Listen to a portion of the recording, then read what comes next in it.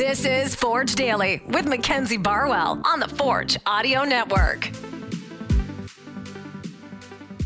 Forge fans, welcome back to another episode. Today is June 27th, 2023. I'm your host, Mackenzie Barwell, here to give you all things Forge FC. In today's episode, we're going to check back in with the CPL standings, hear from Tristan and Chris Colongo on the orange kit that Tristan wore the last home game, and then some other players on their pregame music routines. But before we get into those conversations I had post-practice, let's have a look at where Forge FC currently sit at this point in the season. After Sunday's win against Ottawa, Forge now in second place below Pacific FC, who have managed to pull away a little bit. They've got 24 points compared to Forge's 19. Forge now holding a record of 5 wins, 4 draws, and 4 losses. York United not far behind, though. They have a total of 17 points, sitting in third place. Looking at One Soccer's Team of the Week, Taryn Campbell is representing Forge in the striker position. Unsurprising, considering his performance on Sunday. He is still the CPL's all-time leading scorer and currently tied for third in the league for most goals scored in the 2023 regular season campaign. As I mentioned earlier, an interesting jersey choice on Sunday for Tristan Henry. I heard some rumblings from both the fans and the staff who were confused when they saw Tristan wearing an orange home kit while the rest of the team wore the away black gear. So I decided to ask him at training today what the decision was and where that came from, who was to blame for that. Not to say that I didn't like it. I didn't mind it, personally. It did throw me off a little bit when I first saw it. But anyways, here's what he said. Keeping in mind, Chris Colongo also chimed in after to contribute his opinion. It was Coach Joe's. Just an idea, just try something different. We didn't like the keeper jersey colors that they have, so we just wanted to try something different. Okay, do you feel any different playing in it? Or? Yeah, I felt different until we got scored on real quick. So not doing that again then? Yeah, but I liked how it looked. So it did look good. It did look good. Maybe we can try it. Yeah, I have to wear it at least once, just to experience it. But I don't like the collar. The collar doesn't look like a goalie collar. It doesn't.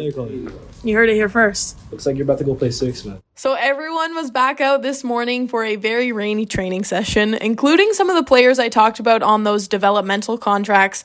And I have to correct my pronunciation here. It was Kayvon, Simon, and Daniel.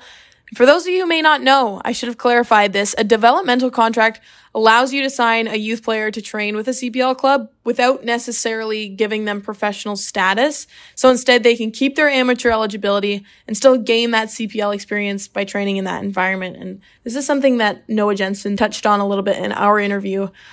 So in this case, they can play for both Sigma and Forge. In other news, I spoke to some players on what happens with the music situation pregame because I can hear it coming from the locker room, and I'm always curious to know what they're listening to and who's connected to the speaker. So today I decided to inquire about what, the best hype song is and who's most likely to be on aux. So here was my conversation with Ali Hijabrapur and Dav Choinière, and then we'll continue with the rest of the team. The best hype song before a game is... I don't like to get hype. Laugh Now, Cry Later by Drake. Okay, that's a good one. Make me a song. Going back. Malik's been coming every once in a while now. Yeah. Do you have good music taste? Most of the time. Hip-hop, up-tempo, I think it's Malik. Gorgeous is a bit mix of hip-hop, R&B.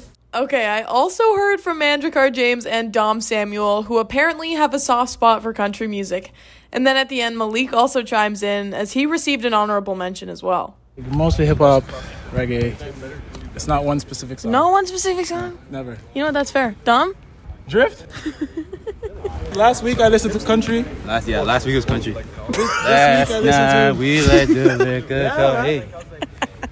Is that before a game? Yes. I hope you know I'm putting that as the intro. 100%. Yeah, you have to. Best on aux. Can I give multiple? I've heard multiple so far as well. Bex is good.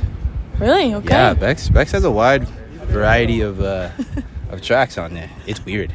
It's so weird. Like, some R&B, and then you talking can get... Talking about pregame music. Yeah.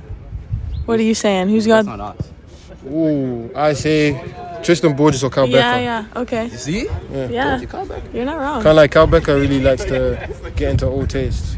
Likes to variety. Caribbeans, Africans, R&B, indie, rap, hip-hop, everything. All of it. I heard you. Me? That's a lie. Whoever did that, appreciate you, though. Cap.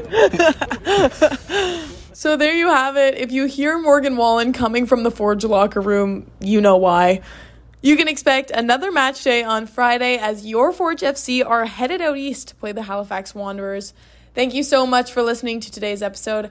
I will be back tomorrow for both Forge Daily and Behind the Beard. This has been Forge Daily with Mackenzie Barwell. If you like what you heard, please like, follow, subscribe, comment, and share. No, but actually, before a game. Hype song? Yeah. Before a game? Yeah, that's a great song. Great song. Honestly, I don't know. I got a lot of Drake so far. I don't know, yeah. A little bit of any Drake, R&B. Drake track is good.